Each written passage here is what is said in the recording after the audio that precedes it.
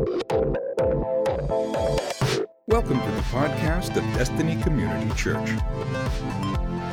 Today I want to begin a new series that I've been saving for a while, and it's going to take us on a 13-and-a-half-year journey.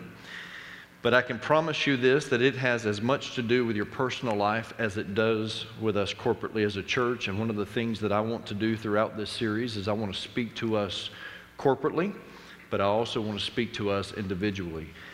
I do need to take my time with this series. And the title of this series is, Are We There Yet? Are we there yet? And I want to take my time with this series because I believe that this series is, in itself, it's a journey. And so I think it's important for us just to take our time as we work through this. And I promise you I'll get us there, but I need you to be patient with me, okay? Look at your neighbor and say, I'm going to be patient. Okay, I need you to be patient with me on this as we go through this journey. What parent hasn't been on a road trip and heard that infamous phrase from the child in the back seat, are we there yet? Maybe you were traveling to your favorite amusement park when all of a sudden that child's voice from the back seat asked that question, Mommy, Daddy, are we there yet? Maybe you were traveling to their grandparents' house, taking them to see your mom and dad, and your child is just getting antsy in the back seat. And so the question comes forth, are we there yet? Maybe you're traveling to a baseball tournament for one of their siblings, and the question comes up, are we there yet?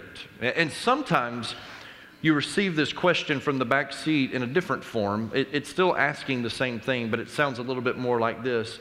How much longer before we get there?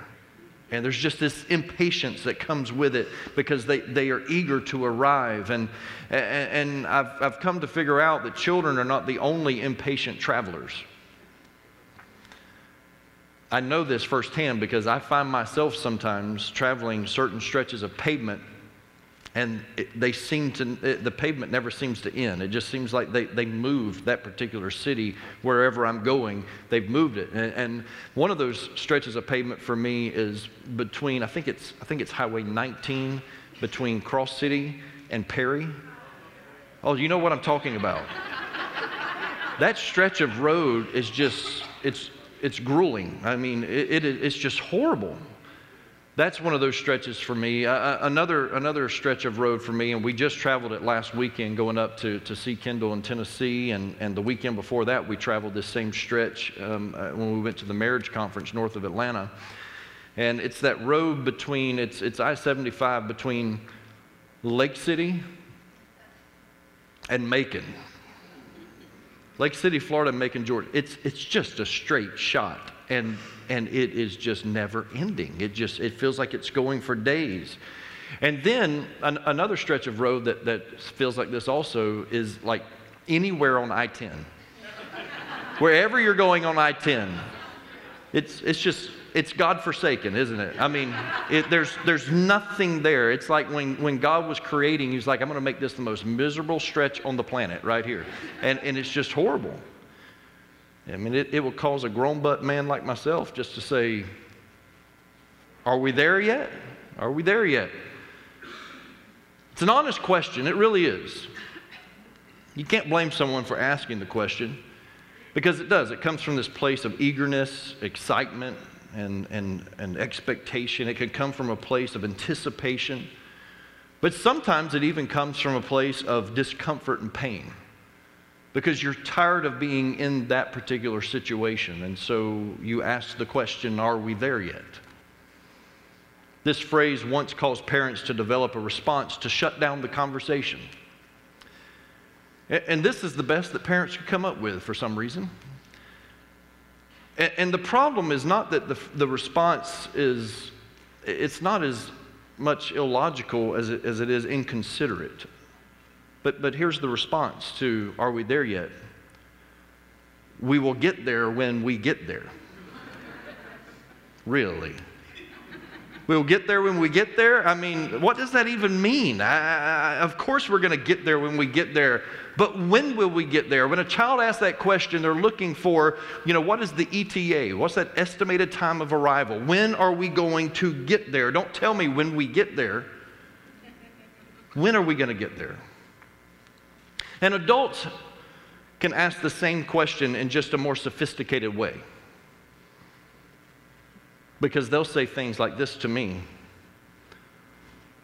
What is the estimated completion date of your construction? If I had $1 for every time I've been asked that question, we would move into that building debt-free. Or maybe they'll say something like this. What is your expected move-in date? I've heard them. I told my Wednesday night Bible study group this past week that if one more person walks up to me and tries to make this kind-hearted, sympathizing remark like, Pastor, in God's timing. Really? Or, it will be perfect when it's finished. It will be worth the wait. I told him Wednesday night, one more person walks up to me and says that, I'm going to punch him right dead in the throat.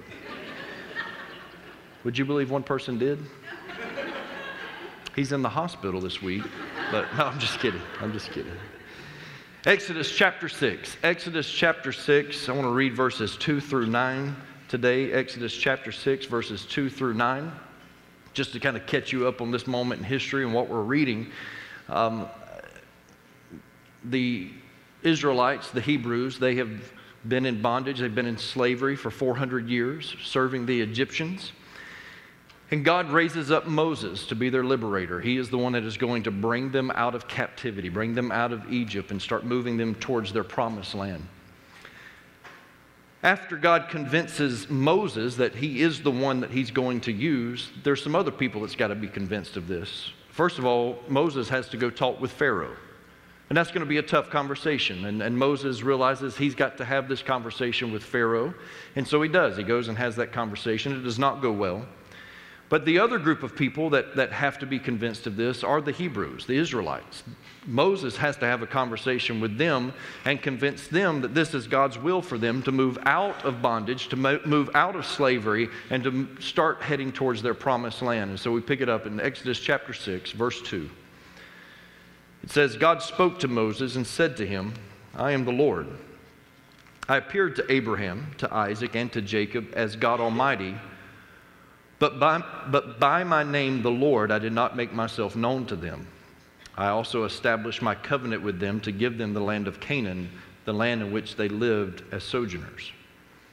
Moreover, I have heard the groaning of the people of Israel, whom the Egyptians hold as slaves, and I have remembered my covenant. Say therefore to the people of Israel, I am the Lord, and I will bring you out from under the burdens of the Egyptians, and I will deliver you from slavery to them, and I will redeem you with an outstretched arm and with great acts of judgment. I will take you to be my people, and I will be your God, and you shall know that I am the Lord your God, who has brought you out from under the burdens of the Egyptians. I will bring you into the land that I swore to give to Abraham, to Isaac, and to Jacob. I will give it to you for a possession. I am the Lord. Moses spoke thus to the people of Israel, but they did not listen to Moses because of their broken spirit and harsh slavery. Church, before you can get to the question, are we there yet? We must first recognize that every journey begins with the revelation of, we can't stay here. We can't stay here. Before you can ever get to the question being asked, are we there yet? You first have to realize that you can't stay here and embark on a journey. For instance, if you want to experience Disney World with your family, you must realize that you can't get there sitting in your driveway. It's the most magical place on earth, but its magic will not bring it to you. You have to go to it. So you have to travel to get to Disney World. You can't stay at your house. You have to go there. If your family wants to eat Chick-fil-A, you've got to get in the car to go there. I know that it's holy food, but it's not going to come to you. You have to get in your car and make an effort to go to Chick-fil-A. Just don't go today because they're closed on Sunday, as Kanye has told us. They are closed on Sunday. You couldn't even get to church this morning without making a conscious decision that church isn't coming to you, so you must go to it. And so you made that choice to say, I can't stay here in my house, I must go to church. And so you made that effort and you went there. You went here. The same mindset applies to life in general. If you want a better occupational position, you can't stay where you're at. Now, when I say that, I don't mean go and quit your job, okay? I don't need you making stupid decisions and blaming me. That's not what I'm saying. If you want a better occupational position, you can't stay where you are at. It will require movement in your job. And so you're going to have to figure out how you're going to climb that corporate ladder. Sometimes it does require you to leave a certain job to take another job, but you better pray about that and make sure that you hear from heaven. If you want a better marriage, you can't stay where you're at. And what I mean by that is don't divorce your spouse and say, Pastor Rocky told me to. That's not what I'm saying, okay? Everybody understands that. Some of you are like, wait. Did I just get out of jail free card? No, that's not what I'm saying. If you want a better marriage, you can't stay where you're at. You can't keep doing what you've been doing and expecting to get different results. You can't stay where you're at in that circumstance. You're going to have to make some changes. If you want to be a better parent, you can't keep doing what you're currently doing. There needs to be movement in your current parenting techniques, and so you have to make changes. We can't stay here. Somebody say, we can't stay here. Oh, say it like you mean it. We can't stay here. Every journey begins with the revelation that if we are going to get out of here, we can't stay here. We're going to have to take a step, sometimes a step of faith, and we're going to have to begin this journey because we can't stay here. 14 years ago, my wife and I looked at each other in Tampa, and we said, we can't stay here. We didn't have to leave. We had a good position there. I was making the most at that time that I'd ever made in ministry.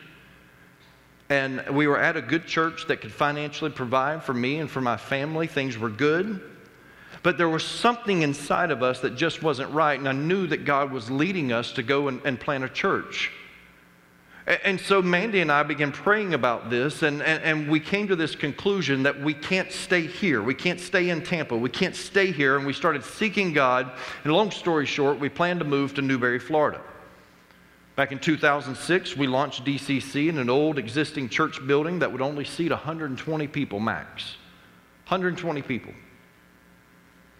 In March of 2008, that is a year and a half after launching the church, this small group of people said, we can't stay here and accomplish what God wants us to do. We are going to have to make some decisions to move us out of this building. We can't stay here. And this small group of people said, let's buy 20 acres of land on Newberry Road between here and Gainesville because we can't stay here.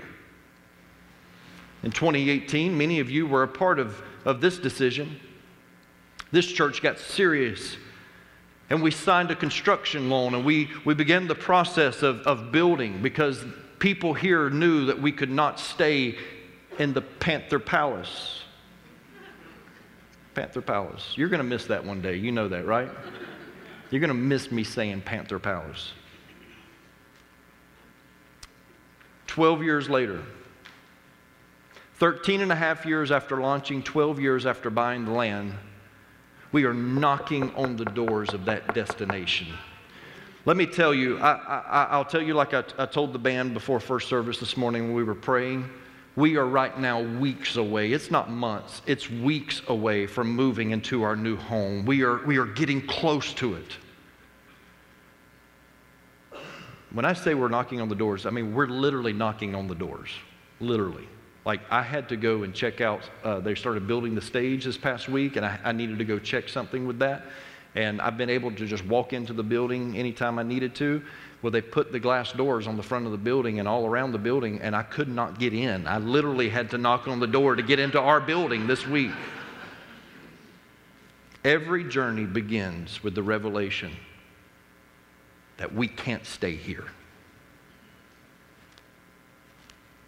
You cannot reach what God has for your life by staying in that situation, by staying in that mindset, by staying where the enemy has you bound.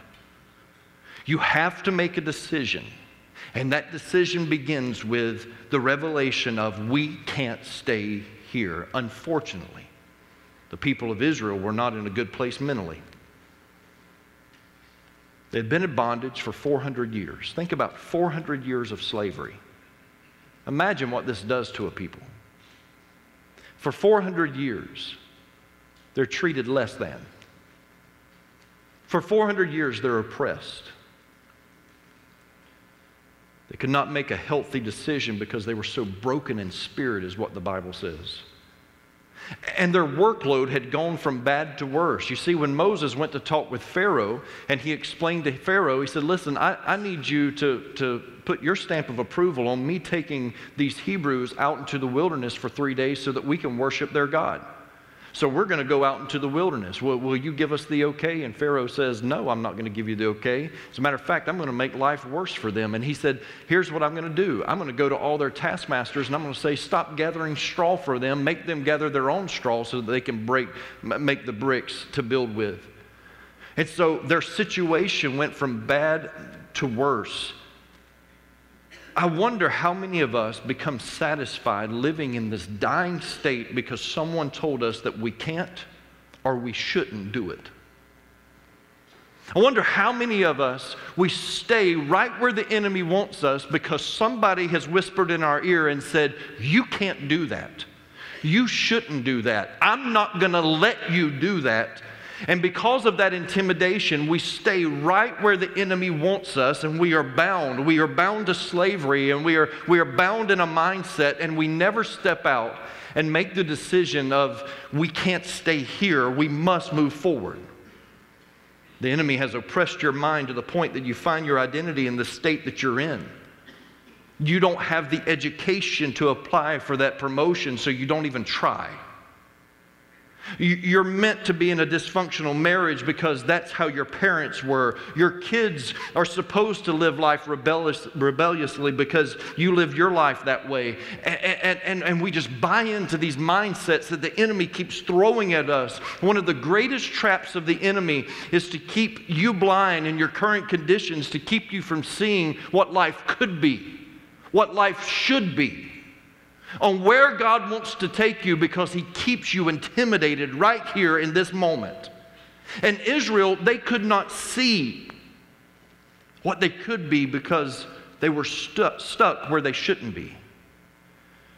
Someone needs to make up your mind this morning that you can't stay where you are and fulfill God's promises for your life. You just can't. I'm going to close a little bit different this morning than I normally would, because there's this story in 2 Kings chapter 6 and 7 that shows the other side of this mindset.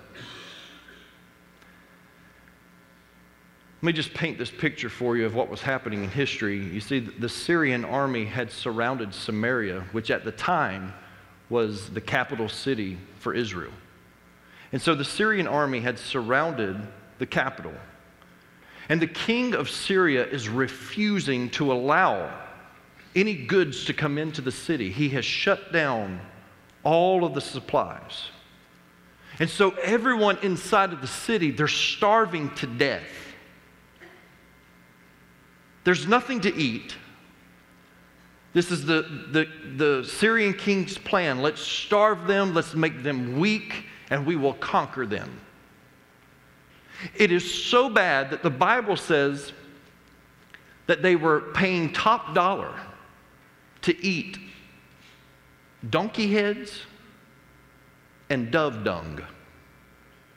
Now, if you don't know what dove dung is, ask your neighbor what dove dung is. They'll explain it to you really quick. But I promise you, it's not a delicacy. This is not something that you want, okay? They were so hungry. There's no easy way to put this. This is how bad it was. they started eating their own children. You see, when you're starving, you don't think right. When you're physically starving, you're mentally starving. And they were making poor decisions on eating their own children. Needless to say, it was a critical time for Israel. But God spoke to the prophet Elisha, and Elisha prophesied that this famine was going to end by the next day. But to the Israelites, it looked hopeless. How many of you know it? It's hard to believe when you're tired, when you're hungry, and when you're hopeless. When you're stuck in a hopeless situation, it's just hard to see the light at the end of the tunnel. It's hard to see the dawning of a new day. When it's hopeless, all you can see is the circumstance that you're stuck in.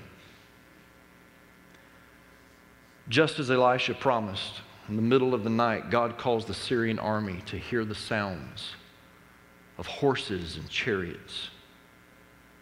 It was so loud that the Syrian army thought that two armies were attacking them. They actually thought the Hittites and the Egyptians, two of Israel's enemies, they thought they had combined forces to come and save Israel. That's how loud it was. These are horses and chariots. These are advanced armies. They are going to conquer us. And so they didn't even take time to pack up.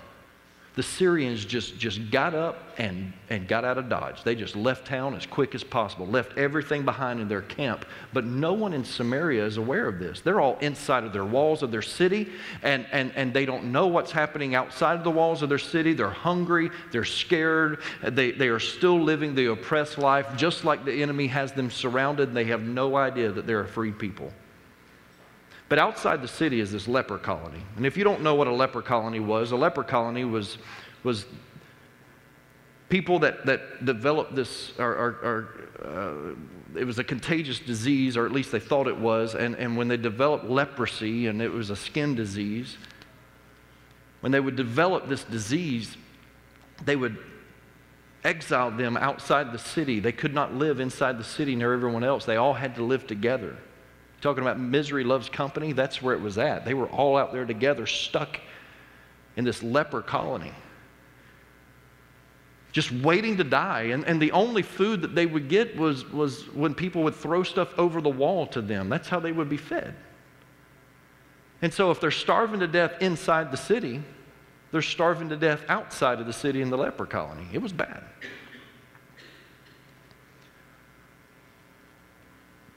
And that's where we pick it up in 2 Kings chapter 7, verse 3.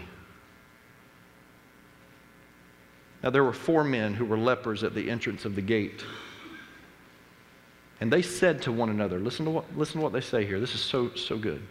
They said to one another, "Why are we sitting here until we die? If we say, 'Let us enter the city,' the famine is in the city, and we shall die there. And if we sit here, we die also. So now come, let us go over to the camp of the Syrians. If they spare our lives, we shall live. And if they kill us, we shall but die." In other words, church, we can't stay here. There's nothing good going to come out of us staying here. We're dying anyway. We certainly don't want to go into the city. They're dying. They're eating each other. What do we have to lose but to go to the camp of the Syrians? And if they let us live, then we live. If not, then they'll kill us and put us out of our misery. We can't stay here. Verse 5. So they arose at twilight to go to the camp of the Syrians. But when they came to the edge of the camp of the Syrians, behold, there was no one there. For the Lord had made the army of the Syrians hear the sound of chariots and of horses, the sound of a great army, so that they said to one another, "Behold, the king of Israel has hired against us the king of the Hittites and the kings of Egypt to come against us."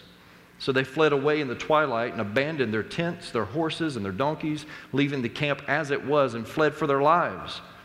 And when these lepers came to the edge of the camp, They went into a tent and ate and drank, and they carried off silver and gold and clothing and went back and hid them. Then they came back and entered another tent and carried off things from it and went and hid them. No one's there to defend that stuff. It's free. Whoever comes can just get it because the Syrians are gone, and they keep taking stuff, going and hiding it. They'll come back, they'll raid another house, and no one's there to defend that. And God has just supplied food for these lepers. And the people of Samaria, they have no idea at all that there's an abundance of food right outside the gates waiting for them. All it takes, church, is this mindset of we can't stay here to start the journey that leads to more. I can't stay here. We cannot become satisfied eating the stubborn mind of an old mule. We cannot become satisfied consuming the leftover waste of what once flew high. We cannot become satisfied letting our children suffer because mom and dad are cowards and won't confront the issue. We can't stay here. As for me and my house, we can't stay here. Not even understanding that all it takes is the step of faith. That God will go and fight the battle for us. We just need to get up and start walking towards what God has promised us. It won't always be easy. And it's going to, at times, require a certain amount of faith, but the Bible says that He's given all of us a measure of faith. It's there. Whether you activate it or not is up to you. We can't stay here. When you start a career, it's a journey. When you get married, it's a journey. When you have kids, how many parents in the room know what I'm talking about? It's a journey with kids. Amen? And when you plant a church, it's a journey. And for 13 and a half years, it has been a journey. But all of this leads me to believe life is a journey. Your life, my life, our life, it's a journey. And if you don't like where you're at, then wake up tomorrow morning, look at yourself in the mirror, look at your family, look at your kids, look at your dog if you have to, and say, we can't stay here. My marriage can't stay here. My family can't stay here. My career can't stay here. We can't stay here. And that means somebody's got to have the faith to step out and start walking towards your promise. Thank you for listening to the podcast of DCC. For service times and directions, log on to www.destinycommunitychurch.org. Thanks again for listening.